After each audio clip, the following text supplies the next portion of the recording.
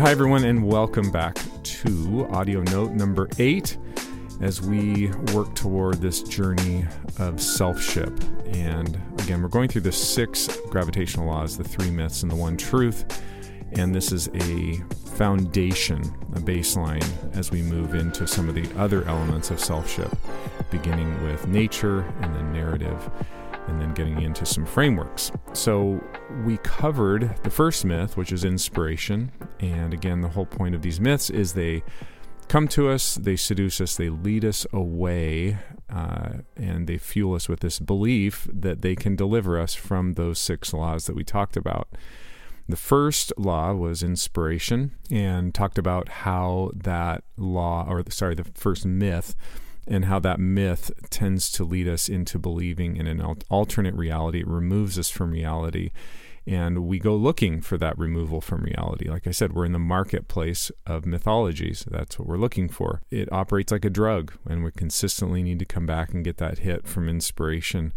And unfortunately, so often inspiration drops us like a bad habit, and we're worse off afterwards than we were before it in some cases. The second myth draws from a completely different motivation. So the first myth is that desire to escape reality. The second myth, which I call calculation, is fueled by a desire to control. Now, as with all myths, there is tremendous value. In fact, I think part of being a responsible adult, in fact, part of self-ship to some degree, is having some level of calculation. But in thinking through this, I was thinking about this house that drive by quite a bit, going from our town to the larger city nearby. And there's a house that sits there, and it's been under construction for like 3 years. And the person building it, from what I gather, they did not accurately calculate the cost of the house. And so it is sitting there in varying degrees of unbuildedness. That's not very good adjective, but you know what I mean. I keep thinking as I'm driving by of the parable that Jesus taught or told about, the person that, who when building a tower doesn't first sit down and calculate the cost to make sure they have enough to complete it. Now, I'm not, celebrating this person's misfortune at all. It's just that's the value of calculation. You have to think through it. Or Aristotle, talks about a praiseworthy person abides by his calculation. That's his quote. Like, that person calculates something and sticks to it. So calculation has a tremendous amount of value. In fact, if we don't calculate, we open ourselves to all kinds of vulnerabilities in life, and we ought to think through contingencies. We ought to plan ahead. We ought to count the cost and think through unforeseen circumstances that we account for. When and why would this be a myth? Right? Again, inspiration's a good thing. Calculation is a good thing as well. But as with all myths, calculation has this ability to seduce us. And it often comes to us and it sounds something like, hey, I can deliver you from all the cares and concerns of the world. I can help insulate you. I can help you navigate the chaos, all the confusion that surrounds you. If you believe in me, I will protect you. You're safe with me, right? That's what calculation sounds like. And the person that is seduced by the myth comes to believe that this system, this formula, this recipe, if I follow these steps, then I can help mitigate life's uncertainty. I can help pierce the chaos that surrounds me. And that is calculation's persuasive power. That's when it becomes a mythology. It promises a certain level of deliverance, but it can never predict for eventualities. And so eventually something breaks in, something, transcends calculation's ability, and we come crashing back to earth. But you can see the appeal. You can see the appeal because it offers us a sense of control. Like I said, that is the motivation. That's what fuels this. And through control, we get this sense of predictability. We live in an incredibly unpredictable world. So what's not to like about calculation? I was recently working with someone, a leader, I'll call her Cathy, and she is someone that is highly susceptible to the myth of calculation. I mean, she lived by this saying, if you fail to plan, you plan to fail. I mean, I've heard that quote numerous times from her. And certainly there's truth to that, as we talked about. The problem is that because she was so under the spell of this mythology of calculation, her employees, even her family, found it really difficult to relate to her. I mean, she was so obsessively calculating in everything in her life. She would even admit that she saw other people as a threat to her calculations, because you don't know what people are going to do, what they're going to choose, and they can undermine all of these calculations you've worked so hard to think through. Tragically, within Cathy's life, life entered in, and she and her husband discovered that their son had developed an addiction to drugs.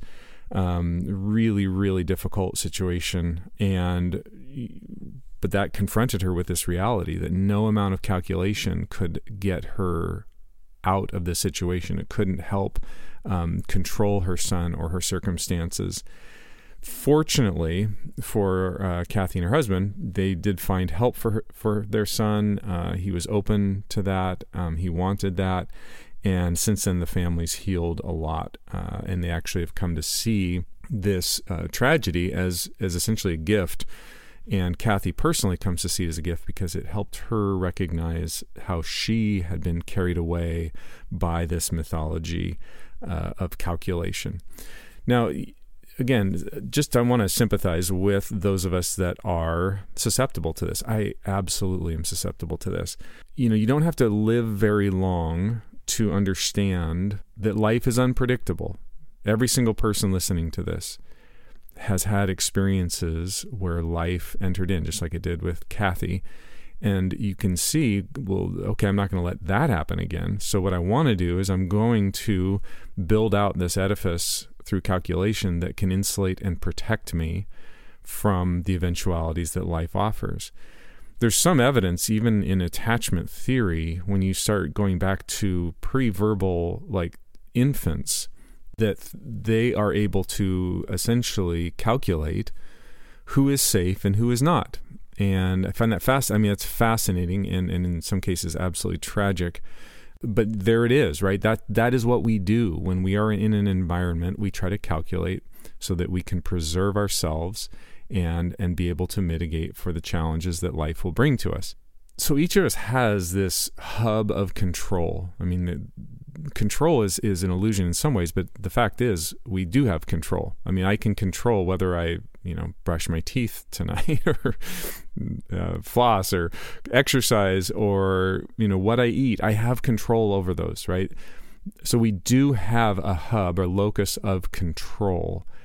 When the myth of calculation enters in, what ends up happening is that we believe that we can expand that hub of control into areas that we literally can't control. But under the spell of this myth, we think we can. So we think we can control our spouse, or we think we can control our children. And so we fall under that spell of being able to control things we actually can't control. Do we have influence? Absolutely. But can we control? Can we guarantee certain outcomes? Absolutely not. So that is the spell of calculation when it takes hold. But calculation, again, isn't the problem. It's when I put my faith in its ability to fashion this predictable future that I've fallen under its spell. Now, as with inspiration, some of us are just predisposed toward calculation, especially if your narrative includes certain elements that made you feel out of control, and we'll get to that later, but also your nature, your actual temperament. Certain people just have this higher appetite for control, and as we go through this process, you'll start seeing where your susceptibility to these different mythologies may have come from. So a significant part of taking responsibility for myself and for developing self-ship is that we develop this ability to make educated, wise calculations, decisions I'm just getting ready to dive into a book on money and finance and investments. That's all about calculation. So I just want to, as we close up here, just reemphasize the value of calculation. But by now you can see how this crosses over into a mythology, how this can actually captivate us, seduce us, take us away. And with that, I want to just turn to you and ask, what is your susceptibility to calculation? Are you someone that is prone to that, to falling under its spell, or are you someone that can resist it? Again, this is like developing your immune system to these mythologies so that you can recognize the value of inspiration, you can recognize the value of calculation, you can recognize the value of the next one, but not get seduced and pulled into its spell. So some of you listening to this are like, I have no idea what you're talking about, Andrew. And, some of you out there could maybe benefit from a little, maybe improvement in calculations, shall we say, while others are listening to this and going, oh my gosh, I'm so guilty of this. I go through the day and I have this desire to literally control everything that comes into my environment. A lot of us are somewhere in between. So wherever you are in this, I just want you to consider your vulnerability as we move forward and how susceptible you are to that. So as always, wherever you are, wherever you're tapping into this, I'm just so glad that you are here. Look forward to picking up with myth number 3 in the next audio note. Take care.